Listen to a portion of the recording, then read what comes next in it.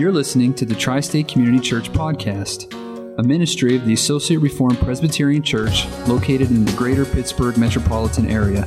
For more information, including service times, please visit us at facebook.com/Tri-State Reformed Church. Matthew 6, verse 5. Hear the words of the Lord. And when you pray, you must not be like the hypocrites, for they love to stand and pray in the synagogues and at the street corners, that they may be seen by others. Truly I say to you, they have received their reward.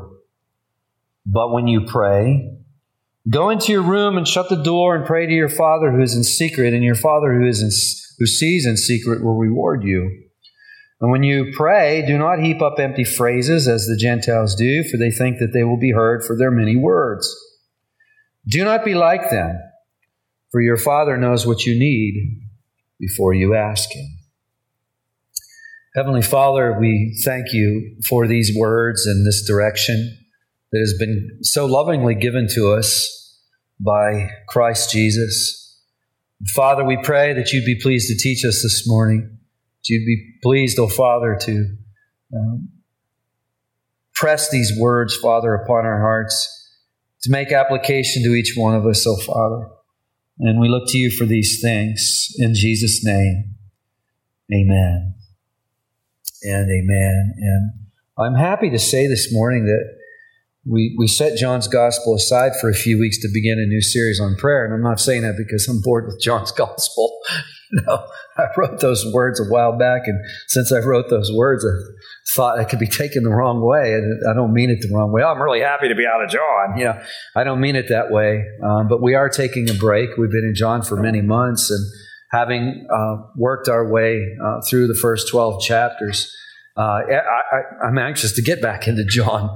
I've learned a lot in studying John's Gospel, and I will tell you this, I'm currently leading another Bible study in John's Gospel, so I'm going back through and studying it again, and I'm actually learning more about John's Gospel as I study it again. So I don't want you to take it that way, but what I'm excited about is to take a few weeks out and to teach on prayer, because it's something I've been mentioning that I've been wanting to do, and it's something I feel the Lord is calling us to do. And the study that I have this morning, that begins this morning, is really the fruit of some personal study that I've been doing, as well as a leaf out of my own personal prayer book. Now, I wouldn't dare do that unless I wasn't standing on the shoulders of others.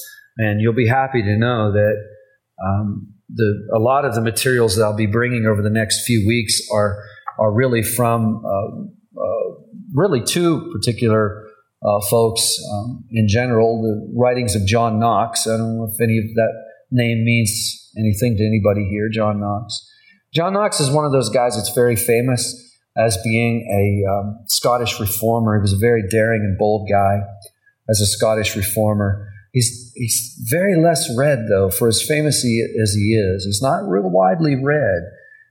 There's reasons for that. But I sought him out to study because he was noted as a man who was very dependent upon the Lord. In fact, one of his chief opponents during his time, Mary, Queen of Scots, and if you know anything about the history, she slaughtered quite a few reformers during a short period of time. And Mary, Queen of Scots, once said in regards to John Knox that I fear the prayers of John Knox more than all of the assembled armies of Europe. I can't think of too many people that anything like that has been said. I encountered that quote many, many years ago, and always thought, when I really get around to wanting to do a series on prayer, I'm going to start with John Knox and also Matthew Henry. I mean, Matthew Henry is going to be a name that's familiar to probably all of you, and what he's known most for is his commentary on the whole Bible. In fact, probably some of you have his commentary. I've made use of that commentary for many, many years. It's one of the first commentaries that I own. And there's very good reason that it's as popular as it is. It's a devotional commentary And it's a very great resource. But what a lot of folks don't know is that Matthew Henry didn't write the whole thing. It was completed after his death, and it was completed by, I think, 12 or 14 people. Now, a lot of it was completed using his writings, but Matthew Henry stopped the work before he finished it.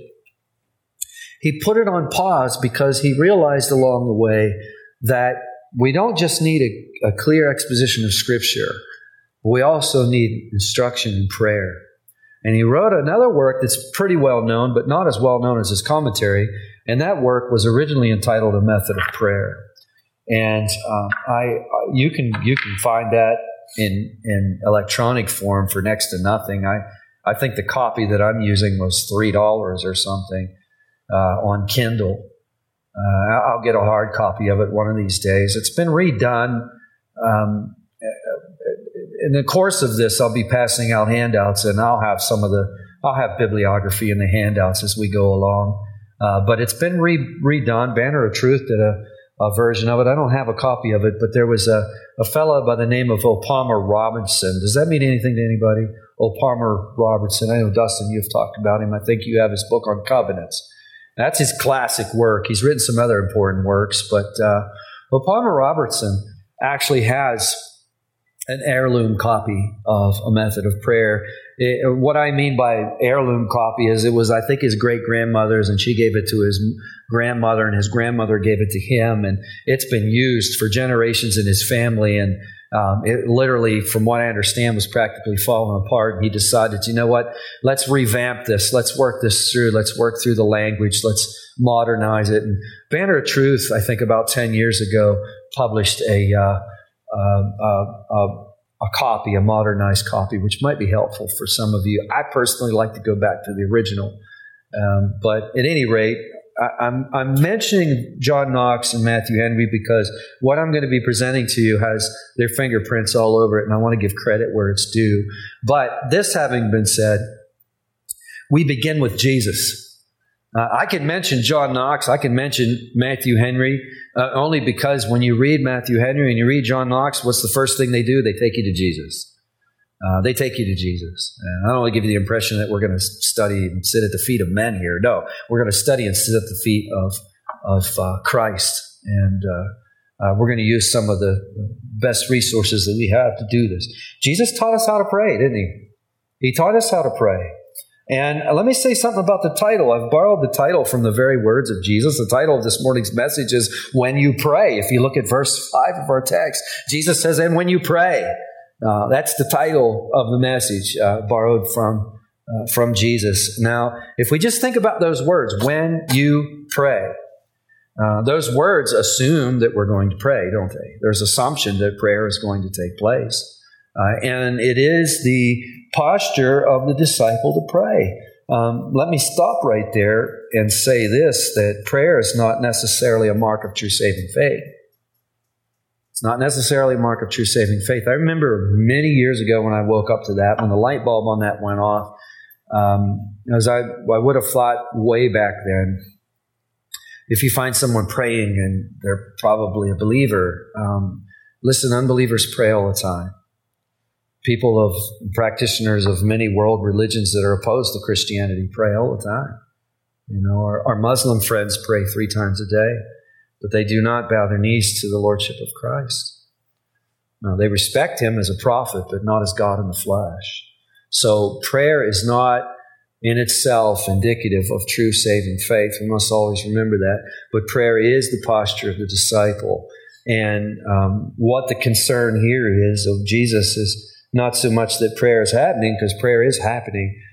It's that prayer happens correctly. That prayer is happening properly. That prayer is happening rightly. Now, in the course of these few verses, Jesus gives us some direction, and we'll look at that in a little while. We're not going to make our way all the way through it, because there's some context issues here that we need to go through. I thought about skipping that because we're pretty familiar with Matthew, but I don't think that would be wise. I think there's going to be a lot of benefit to taking a look at the context. These words that we're reading here have a larger context. These words are part of a sermon that's come to be known as the Sermon on the Mount. Probably everyone in this room has heard that phrase, Sermon on the Mount. Now, the Sermon on the Mount also has a context. It's the Gospel of Matthew. And you may find this really, really helpful when you're trying to think through Matthew. Bible interpreters and Bible scholars have long since identified an outline, so to speak, of Matthew's Gospel.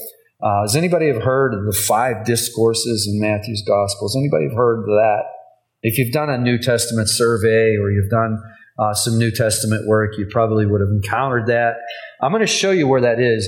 In Matthew 5, 6, and 7, we have the first discourse, if you will. And how do we know that? If you look at chapter 8,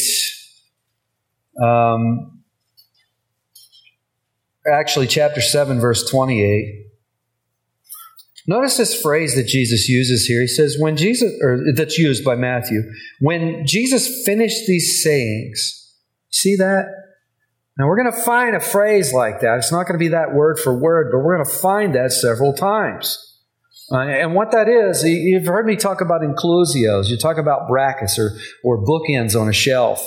You know, when you're preaching and teaching like I do, I'm always looking for these bookends. I'm always looking for when a story starts and when a story stops, or when a coherent thought starts and a coherent thought stops. In other words, I'm looking for a place to start preaching and a place to stop preaching. And this would be the end, if you will, of the brackets when Jesus finished these sayings. Now, if you turn to chapter 10, here we have the second of these discourses. It's, if you have study Bibles, you'll probably have these in the outline. You don't need to turn there now, but they'll go by different titles. The Sermon on the Mount has come to be identified. I mean, that's a phrase that's very commonly used for chapters 5, 6, and 7 of Matthew's Gospel. The Sermon on the Mount, as the last, which is often called the Olivet Discourse. We'll get to that in a moment. But these others in between sometimes can go by different names. For the sake of this morning, I'll call it the commissioning of the disciples. And if you look at chapter 11, verse 1, notice what is said there. When Jesus had finished instructing his 12 disciples. There's that phrase again. When Jesus had finished. Okay, when he had finished the sayings, when he had finished instruction. If you continue on to chapter 13, I've often make reference to this because of the parables. If you're ever looking for a parable, I know that parable, where's it at? You got a good shot of finding it in Matthew 13 because there's a bunch of parables in Matthew 13. And if you look at verse 53, Matthew 13:53, when Jesus had finished these parables, you see that phrase there? That's the third discourse. We could call it parables. And then if you go to Matthew 18, we could call this kingdom life or life in the kingdom. We could call it a number of different things. But if you look at chapter 19, verse 1, now when Jesus had finished these sayings, he went away from Galilee and entered. So there we have sayings again. Sayings, instruction, parables, sayings. And if you go to Matthew 24, a very famous one, probably second in fame to the Sermon on the Mount would be the Olivet Discourse, and arguably the most difficult section in Matthew's Gospel. But if you look at chapter 26, verse 1, when Jesus had finished all these sayings, he said to his disciples, so there we had finished these sayings again. If you look at verse 3 of Matthew 24, there you'll see where the name comes from. Jesus sat on the Mount of Olives, and thus the Olivet Discourse. So here are 5 discourses, if you will, in Matthew's Gospel. And the Sermon on the Mount is the first of these. It's the most famous of these. And in fact, in our culture, every day you can hear people talk and quote from the Sermon on the Mount. They probably don't realize that's what they're doing. But in the last 2 weeks, I've heard several people quote from the Sermon on the Mount, whether they realized it or not. I heard the phrase "turn the other cheek." I know I'm supposed to turn the other cheek, but there's usually a but there. But I didn't turn the other cheek, and then on it goes. That's a quote. That's a quote from the Sermon on the Mount. Or I was talking with a troubled person not very long ago, and as soon as I started to gently, and I mean very gently, practically hardly at all, challenge that person, the person lashed out on me a good one and said, "You're judging me. Doesn't the Bible say judge not?" Now, you can tell right there that these phrases are taken clear out of context. The context is not understood. The Sermon on the Mount is as misunderstood as it is famous. So there's another one you'll hear, judge not, and or the golden rule. You know, you hear about the golden rule. Well, do unto the others as you would have them do unto you. I was thinking of a movie illustration, because this is where a lot of people learn these things, is these things are in movie scores. People get these from movies, or they get them from songs. And I can remember as a kid, and this will date me, and I realize that I don't watch a lot of TV anymore, so a lot of my TV illustrations are from when I did watch a lot of TV, which is when I was a kid. And I know Stephanie's looking at me like, you're going to give me another illustration I never heard of. But there was this, some of us will remember Boss Hogg from the Dukes of Hazzard. And Boss Hogg used to say, do unto others before they do unto you first. And of course, that was meant to be funny, but it would only be funny if you already knew what it's supposed to say. It's supposed to say, do unto others as you would have them do unto you. And again, these are references to the Sermon on the Mount. It's still in our culture. It's really shaped our culture, the Sermon on the Mount, but it's been massively misunderstood. And there's reasons for that. There's been a number of movements, especially in America, that have led to the misunderstanding of the Sermon on the Mount. And one of them was known as the social gospel. And I want to bring this up. One of the reasons I don't want to skip this, I'm going to spend a lot of time on this, and I don't want to skip it because right now as we speak, we're in another one of those such movements. We're in the midst of another movement like that. And it's important for us to know what has happened in the past so we can understand what's happening in the future. But in the early 20th century, very early, prior to World War I, there was a movement known as the social gospel. Now, I could spend a lot of time talking about that. I'll give you the thumbnail sketch, the really quick sketch. And someone might say, Rick, that's a little bit of a simplistic sketch. And to that, I would say, listen, the title of my sermon is not the social gospel. The title of my sermon is on prayer. But here is, when I think of the social gospel, this helps me think of it. If you do make a mathematical equation, if you will, and you take worship of education, and in the United States, education has been elevated to an idol and it has been worshiped. There are writers writing in the early 20th century from elsewhere in the world, looking at America and making comments that America practically worships education. They were being kind. America is worshiping education.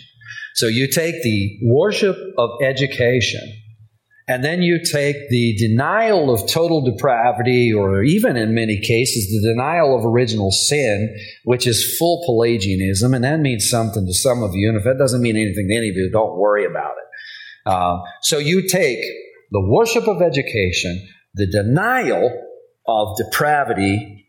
In other words, you take the worship of education with the idea that we're basically okay, we just need a little help along. And then you add the Sermon on the Mount to it, and it equals the social gospel. So the premise is like this. If we can educate the masses on the Sermon on the Mount, if we can just take education, education's going to do the work. We're just going to take education to the masses. We're going to educate them on the Sermon on the Mount, and we're going to get the masses to follow the Sermon on the Mount. See, the denial of total depravity, that's going to work real good. We're going to get the masses to follow the Sermon on the Mount, and in doing so, the kingdom of God is going to be realized right before our eyes. That's a thumbnail sketch that some could say, Rick, it's a little simplistic. I get that. It's fine. We'll talk about it more another day, but this is not simplistic. What I'm about to say is that Christ's way of life is being applied to people who do not have Christ's life. not going to work. Christ's way of life is being applied to people who do not have Christ's life.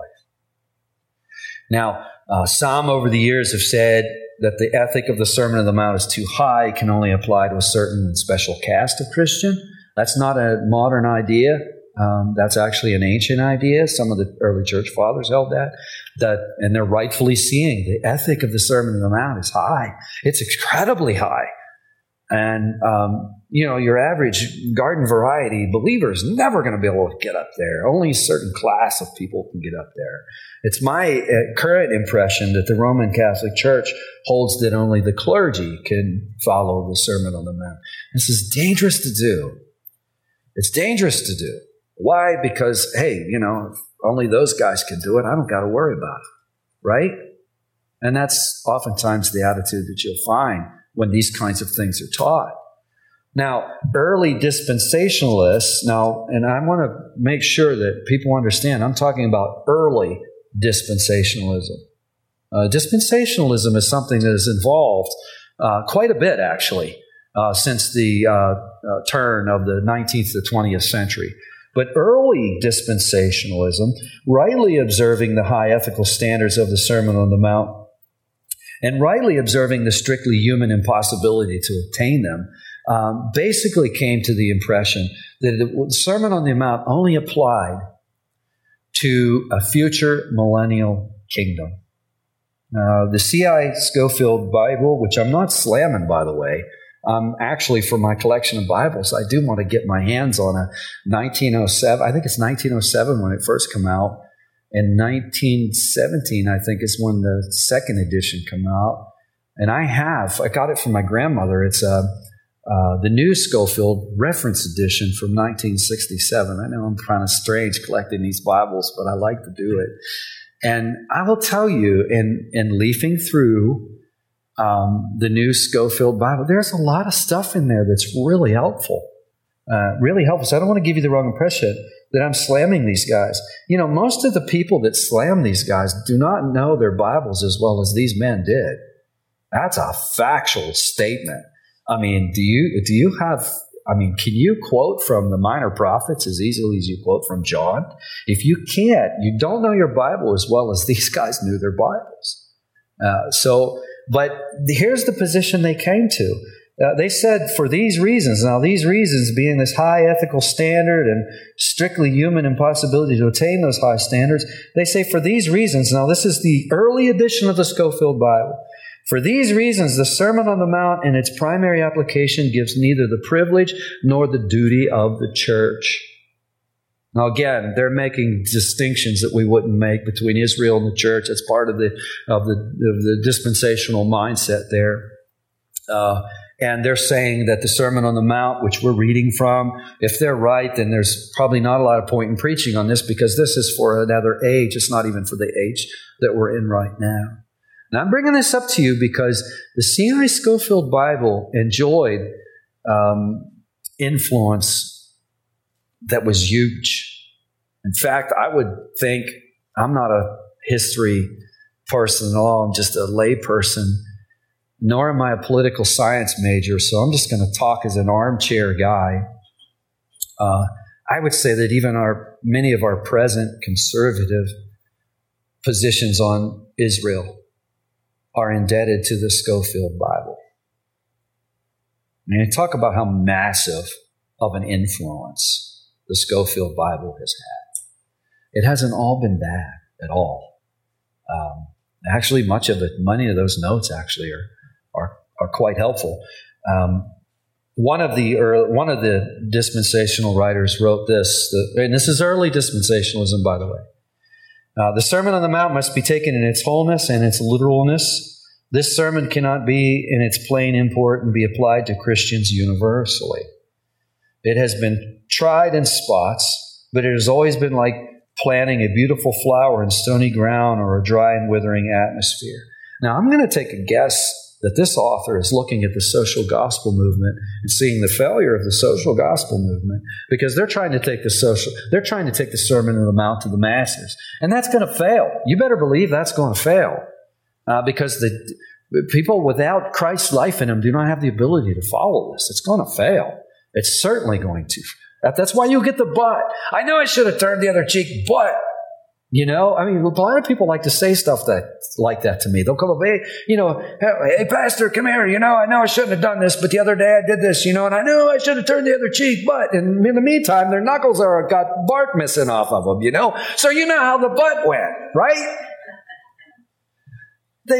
Listen, apart from Christ's new life, come on. Those who are in Christ know how hard it is to follow these things when you've got the Holy Spirit dwelling in you. How are you going to do this without the Holy Spirit? You're not. And I think these authors are looking at this. They're saying, listen, this has been tried. This has been tried and it has failed. Now, I'm happy to say, and I meant to bring with me the New Scofield Bible because I have that it was given to me by my grandmother, that old edition. I meant to bring it. But the New Scofield Bible admitted this and amended it with this note, quote, although the law, as expressed in the Sermon on the Mount, cannot save sinners, and the redeemed of the present age are not under the law, nevertheless, both the Mosaic Law and the Sermon on the Mount are part of Holy Scripture, which is inspired by God and therefore profitable for doctrine, for reproof, for correction, for instruction in righteousness, for the redeemed of all ages. This is why I say this stuff. Amen. Amen. Now, I believe the work on the New Scofield Bible began around 1959.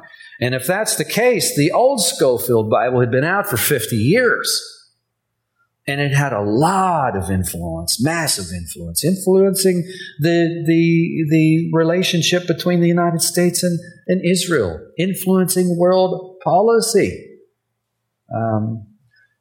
Some of the early, working through this just reminded me very warmly of some of the old dispensationalists that I used to study. Dwight Pentecost. Does that name mean anything to anybody? J.D. Pentecost. I had one of his books, and I dug it up because I was thinking about it very warmly. He had a book on the works of Christ, and I remember spending so much time with that book, learning so much from that book on the background and on doctrine. And I opened it up. I found a receipt in it from 2004. I haven't used it in a really long time, but I have things underlined all through that book. I learned so much from those men. And I think warmly, probably the one who I probably enjoyed the most was J. Vernon McGee. Does anybody remember J. Vernon McGee on the radio? These guys, these Southern preachers, they had the ability to grip you and leave you with stuff that just... he was talking about a person making a big show. I once served in a church, my friends, and I mean to tell you, this man put on a show. Why, he carried a Bible that was so big, he leaned to one side, and it's just hilarious, I don't remember the point of his sermon. It's the problem with illustrations. You use too strong of an illustration, you remember the illustration and not the sermon. But I learned so much from them. I have different views on things than them, but I can tell you right now, J. Vernon McGee never cared what Rick Anderson thought about his position, whether to make a distinction between the church and Israel and some of these other things. He doesn't care. Dwight Pentecost doesn't care. Dwight Pentecost lived to be 99 years old. He died 4 days after his 99th birthday. I don't know why I remember this, but he was born on April 24th, 1915. He died on April 28th, 1914. I don't know why I remember that, but I think it's accurate. Probably because he lived 4 days after his 99th birthday. I learned a lot from him, and I am looking forward to spending eternity with these great men of the Lord. So I'm not slamming them, but J. Vernon McGee and others, J. Vernon McGee saw the Sermon on the Mount really in terms of the law. How do we use the Sermon on the Mount? The Sermon on the Mount is the law. We use it as the law, like we use the Ten Commandments, using it in the sense of convicting one of sin. Now, is that a right use of the Sermon on the Mount? You bet it is. I can speak from personal experience. I was convicted of my sin by studying Moses and the law and studying the Sermon on the Mount. It was those two things. Some of you have heard my testimony, and I make reference to both every time I tell it, if you get the lengthened edition. Preacher types. It was two of those things. Well, I couldn't get anyone to share me the gospel. I asked all kinds of people, what is the gospel? I got a different answer from everybody. It didn't make no difference if they were a preacher or what they were. I was getting a different answer from everybody. I come to faith studying my Bible. And I come to conviction of sin by studying the commandments and studying the Sermon on the Mount. That's how I personally came to conviction of sin. So, in the meantime, I'm listening to J. Vernon McGee, and you can go online and listen to all his tapes. People have put them up, and you can even listen to just little portions of them. And I very warmly listened to him speak about the Sermon on the Mount. I wouldn't go by memory on that, but he referred to it basically the law of the kingdom, and he made a reference of it being the law of the kingdom of the millennium. Again, following after C.I. Scofield. Does that mean you couldn't come to faith through J. Vernon McGee? They still play him on the radio now. There's still funding available to play him. The Lord has sustained that ministry. He died in 1988. He was born in 1904. His ministry is still being carried on. It's been carried on in many languages because he taught Christ. He taught Christ. You come to faith listening to him, for sure. But I think there's a better way for us to understand the Sermon on the Mount. And I want to plow through all this because depending on our backgrounds, we might have, even in a group this size, we might have a different idea how the Sermon on the Mount should be applied. And I'm going to give you the start of how I understand and how I think it should be understood. And John Stott, who wrote a lot about the Sermon on the Mount, and I commend his books to you. I meant to bring one so I could show it to you. He writes this, "To my mind, no two words sum up the Sermon on the Mount's intention better or indicate more clearly its challenge to the modern world than the expression Christian counterculture." Christian counterculture. I'm going to give you, I think, what's a better phrase than that. I believe John Stott wrote that about 1978. I do not believe if John Stott was alive today, he would use that phrase for reasons we don't have time to get into. I'm going to give you a phrase that I think works a little better in a moment. But the church growth movement for I don't know how many years has sought to conform the church to the world over and over and over again. And the idea is we're going to become more and more like the world, as if we need any help in that area, so that we will attract the world. And it's a very flawed presupposition. In fact, what attracts the world to the church is when the church is radically different than the world.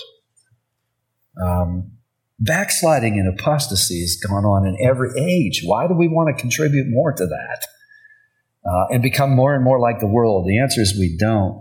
1 Peter, and when I quote 1 Peter 2:9, I can't help but to think of the old King James translation. And I love the King James translation of this for this reason. I'll read it to you. Listen to it. "But ye are a chosen generation." He's speaking of the church. He's speaking of every believer, every person who is in Christ. So if you're in Christ this morning, he's speaking of you. And he says, you are a chosen generation, a royal priesthood, a holy nation, and listen to this, a peculiar people. That's the phrase I think we should use. Because it's not getting into this culture stuff and this counterculture stuff, which is a whole mess, and it's a whole talk for another. I could talk for 45 minutes on that, why we shouldn't use that. I don't want to get into that. But peculiar people. The ESV references as a people for his own possession. That's true. It's accurate. But think about it. I think peculiar people, we're to be peculiar people. That is wonderful. And I don't want you to turn there. I mean, just listen, because we've already read the passage earlier. But I want to go back to Leviticus, and I promised we would look at it again.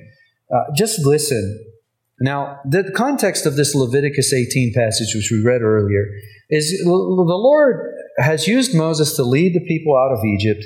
He's got them out in the wilderness, and he says to Moses, the Lord spoke to Moses, saying, "Speak to the people of Israel and say to them," and listen to this phrase, "I am the Lord your God."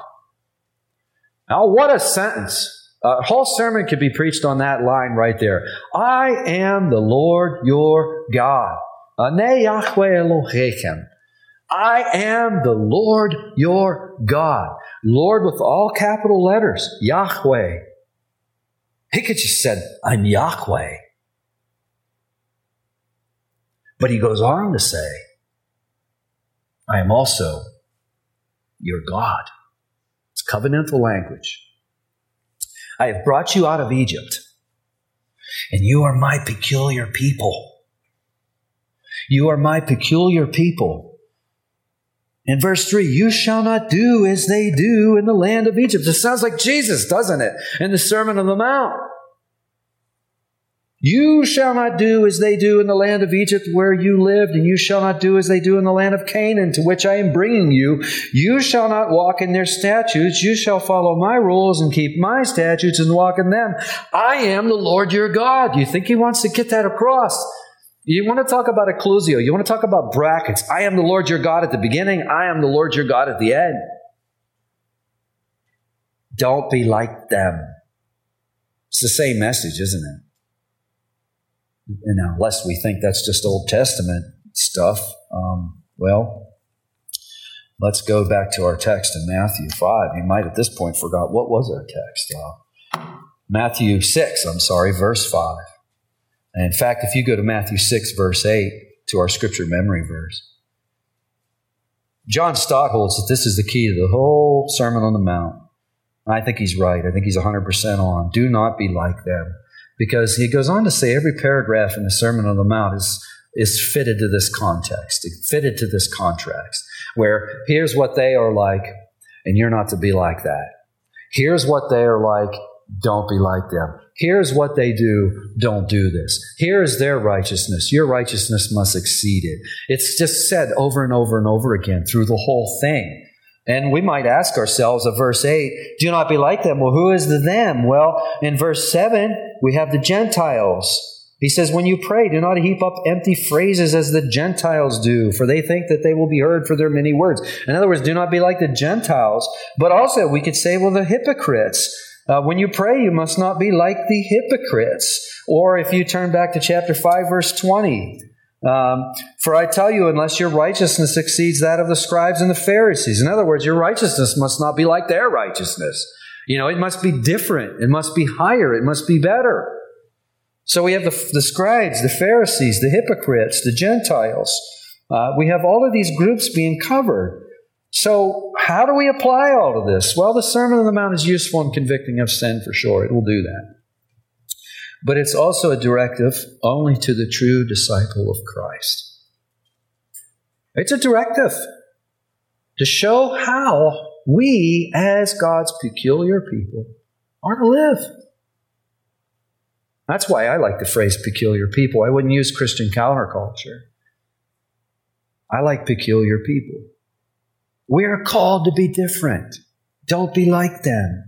So the Sermon on the Mount applies to all true believers. To the unbeliever, it has application to lead him or her into a conviction of sin so that they'll come to Christ. But after they come to Christ and receive his new life, well, now that's a directive in order to show us how to be a peculiar person in Christ. And we come to Jesus' instruction on prayer. Someone might just say, wow, Rick, I thought we were never going to get to prayer. But I think at this point you understand why I took the route I took. It's not that Jesus is not concerned that prayer is going to take place. He sees everything. He knows prayer is taking place. What he's concerned about is that prayer be taking place properly, that it be taking place rightly, that it be taking place correctly. And he says in verse 5, when you pray, the title of this message. Okay, so when you get around to praying, I don't want you to be like them. I don't want you to do what they do. You must not be like the hypocrites. Well, what's the problem with the hypocrites? Well, their chief and principal problem is they want to be seen by other people. They want to be seen by other people. I mean, their goal and purpose was not to have deep communion with God.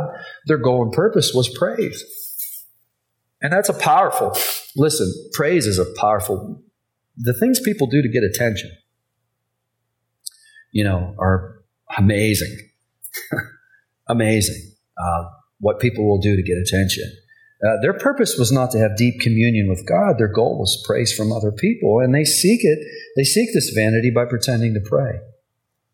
So they run right into God's presence with this pretense. and commit an atrocious crime against God. Now, the word hypocrite, many of you know, is a word borrowed from the stage. It's a play actor. It's someone who pretends to be other than what he is. That's a lexicon definition. I forget what lexicon because I didn't put a reference down in my notes. But one of the lexicons. And the tragedy of all this is they receive their reward. If you look at the end of verse 5 there, Jesus says, truly I say to you, they've received their reward. We could look at this way. We could say, well, God's saying, okay, you guys want praise? You want a little praise from other people? Okay, you'll get a little praise from other people, but you're not getting anything else. You're not going to get anything else. You received your reward. And that's tragic and sad, isn't it? It's tragic and sad. Well, I was thinking about how to apply this yesterday. Tammy and I were on our way over to Tim Hortons, and I was bouncing some of this off Tammy, and kind of jokingly, I was like, Jesus says in verse 5 that they love to stand and pray in the synagogues and at the street corners. I asked Tammy, I said, how many folks do you think at Tri-State Community Church want to march on down to Carolina Avenue and be seen praying? I don't believe that a single person in this congregation has been tempted to do that, to run down the main street and pretend like you're praying so that you could get attention. Am I wrong in that? I think I'm accurate, right? Nobody's ever wanted to do that. Maybe it's best you don't answer out loud. But you can talk to me after the service. I would appreciate it. But I am assuming that the answer is no across the board.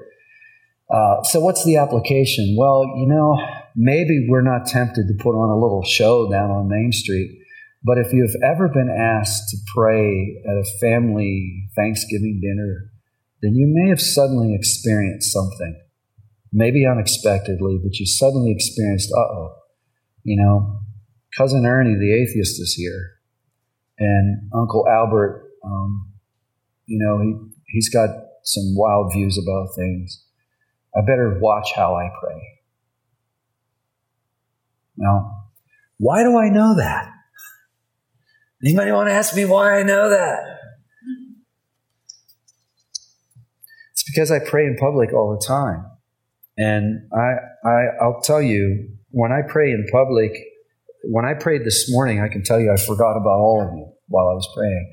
I don't want you to take that the wrong way. You need me every Sunday to forget all about you for reasons I'm about to talk about. I forgot all about you. I forgot all about the fact I'm standing here and there's a camera on. I forgot about all of that. And there's a reason for that, which we're going to get into. But what I want to say to you this morning is I didn't always do that. When I started out, I used to be really nervous, incredibly nervous. And I worried about what's everybody thinking? Am I doing this right? Am I doing this wrong? And the answer is no, you're not doing it right. You just started. But I was so self-conscious about it. Am I doing it? It's the way we all are when we start to do things, isn't it? I'm not making an excuse. But one thing the Lord showed me and caught me at some point in this is like, hey, Rick, you're more concerned about what people think about your prayers than you are what I think about your prayers. And where was I at? I was the hypocrite. Maybe not as blatantly. We could call it a sister crime to what's being committed, or a close cousin to what's being committed there, could we not? And then we have to begin, Jesus, what do we do about it? Well, Jesus tells us in verse 6 what to do about it. He says, listen, when you pray, go into your room and shut the door. Pray to your Father who is in secret, and your Father who sees in secret will reward you. Well, wait a second, Lord, I can't do this in secret. Are you saying that we shouldn't pray in public? The answer to that is emphatically no. We have examples in the Scriptures of people praying publicly. And besides that, when Jesus gets around to teaching us prayer in verse 9, notice it's plural. Not my Father, it's our Father. It's plural. And in fact, our English language has become so impoverished. Folks today with the textbook vocabulary and textbook syntax oftentimes think they're so much smarter because they can race around on a smartphone. They're so much smarter than everyone older than them because they can do all these crazy things on a smartphone, and an older person might go, how does this thing work? I don't even know how it works. But let the older person sit down and read the King James Bible, and you're going to see they'll shine. Like when I read, but thou, when thou prayest, enter into thy closet, and when thou hast shut thy door, pray to thy Father which is in secret, and thy Father which seeth in secret shall reward thee openly. Someone might read that and say, man, I don't know what that means. Well, you could go to your aged grandmother and you could ask her what it means. The grandmother that only went to the 8th grade. She knows what it means. And she'd say, sweetie, here's what it means. Thou is singular. It's speaking about prayer. It's speaking about just you praying by yourself. That's what thou means. That means when you, just you, not all of us together, but you, but thou, when thou prayest, enter into thy closet, and when thou hast shut thy door, pray to thy Father which is in secret, and thy Father which sees in secret shall reward you. He will reward you. See, we have lost our ability to make a determination between you singular and you plural. They're both you. And we get into a mess sometimes in our modern English Bibles whenever we study them because we forget. Context doesn't always make it real clear, but here are the scriptures. But the case languages in the original make it really clear. And the King James is following that. So this brings us to our first principle that I want to bring. We're not going to get through all of them, but I'm going to give you a couple. And this is sometimes referred to as recollection. Has anybody ever heard this in prayer? The word recollection in regards to prayer? Okay, recollection. What is recollection? Well, we need to recall what we're doing. In other words, remember what you're doing. Let's remember what we're doing. We're approaching God. We're approaching God. Here, we simply remember what this exercise involves, but more importantly, we remember who we're doing it with. Who are we approaching? I must not approach prayer with the goal of having an effect on people who are listening or even having an effect on myself. I need to be all about remembering who it is I'm approaching. Jesus says, go into your room and shut the door and pray to your Father. And this brings us to the next one. You have recollection, then you have exclusion. This is a really important principle. I'm going to let Martin Lloyd-Jones give us instruction in this. This is from the writings of Martin Lloyd-Jones, who wrote a massive, wonderful volume on the Sermon on the Mount.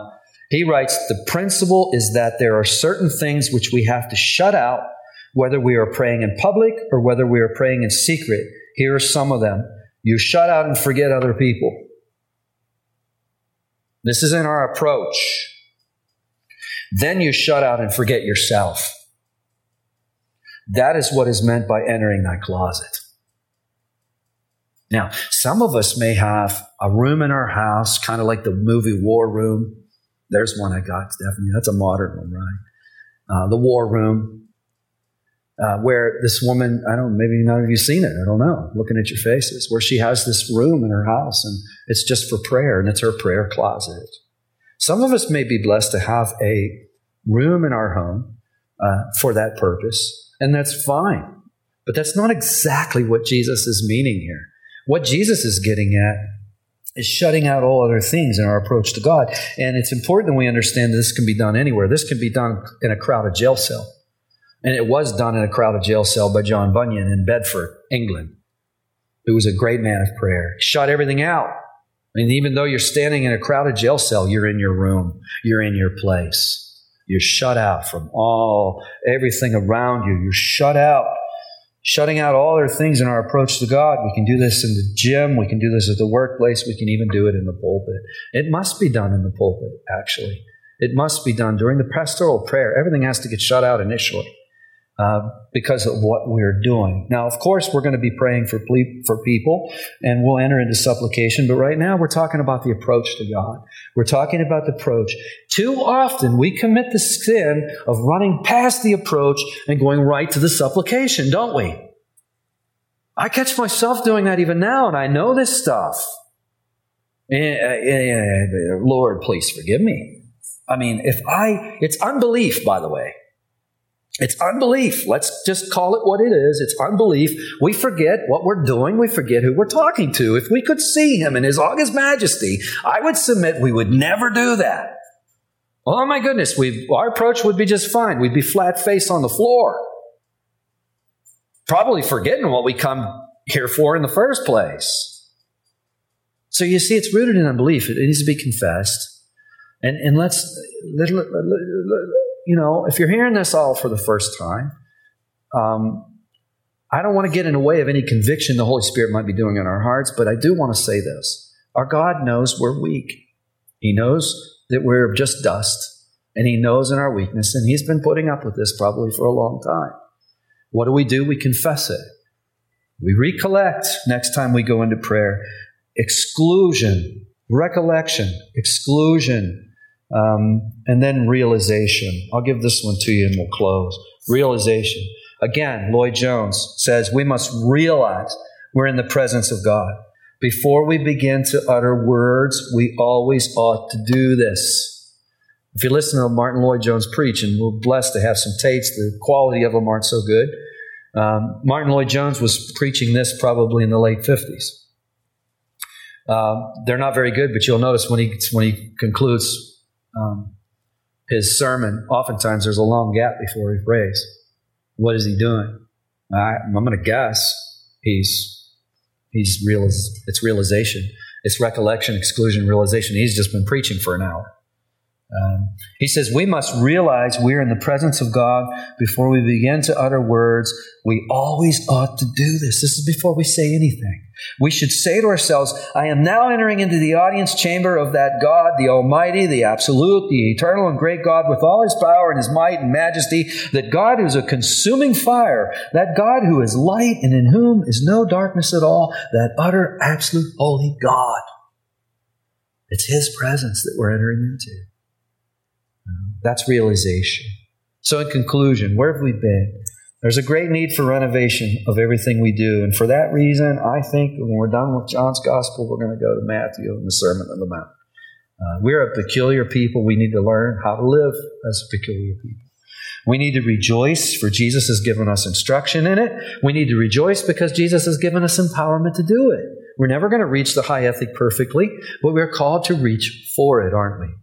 We're called to reach for it. So the Sermon on the Mount is our instruction to mark our new way of living, and everything about us is to be different, including our prayer life, especially our prayer life. So when we pray, don't be like them. Be radically different. Recollect. Here we're simply remembering what we're doing. More importantly, remembering who we're doing it with. Exclusion. This is shutting out all other things in our approach to God. We'll bring our needs to Him later, but first let's shut out everything. Shut out all others, shut out all stuff, shut out ourselves. In realization, we realize we're in the presence of God. You're going to get these things over again, so if you don't remember them, don't worry about it, because we're going to look at those many more times. Let's pray. Oh, Heavenly Father, oh Lord, the art of praying. How do I pray after preaching a message like this? Oh, Father, we look to You. We look to You and we recollect. Oh, Father, we recollect just who You are. We recollect, oh, Father, just how wonderful You are, how merciful You are. Oh, Father, we exclude all others. Oh, Father, we realize just who we're dealing with. We realize who You are in Your august majesty. We realize who You are in Your faithfulness. We realize who You are as lawgiver. We realize what You're like by Your law. And oh, Father, we come and we ask You, oh, Lord, teach us to pray. And we've learned a few things this morning. We've learned that the Sermon on the Mount is our directive. Oh, Father, we thank You. You've loved us enough not only to give us an instrument to convict us of our sin, which the Sermon on the Mount does, but it also gives us direction in how to be a peculiar people, how we can be the people that You have called us to be, a people that are different, a people that will certainly repel many, but a people that will certainly attract many others. And Father, I thank You for that work. You've done that work. You've done a lot of that work here in Tri-State, and that's why we see people come up those steps. And Father, we thank You that You bring people up these steps. And there are many who will come up the steps and leave. They're not interested in what we do. But Father, there are many that come up the steps and love what we're doing. And Father, we thank You for that. The choice is in Your hands, Father, and we thank You for that. And oh Lord, we thank You. Make us, oh Father, a peculiar people, and especially, Father, make us to be a peculiar people in our prayer life, oh Lord. that we would begin to look at these principles and begin to apply these principles. We'll fail many times, oh Father, but you are a Father, and you teach and train us with loving hands, and we thank you for that. In Jesus' name, amen.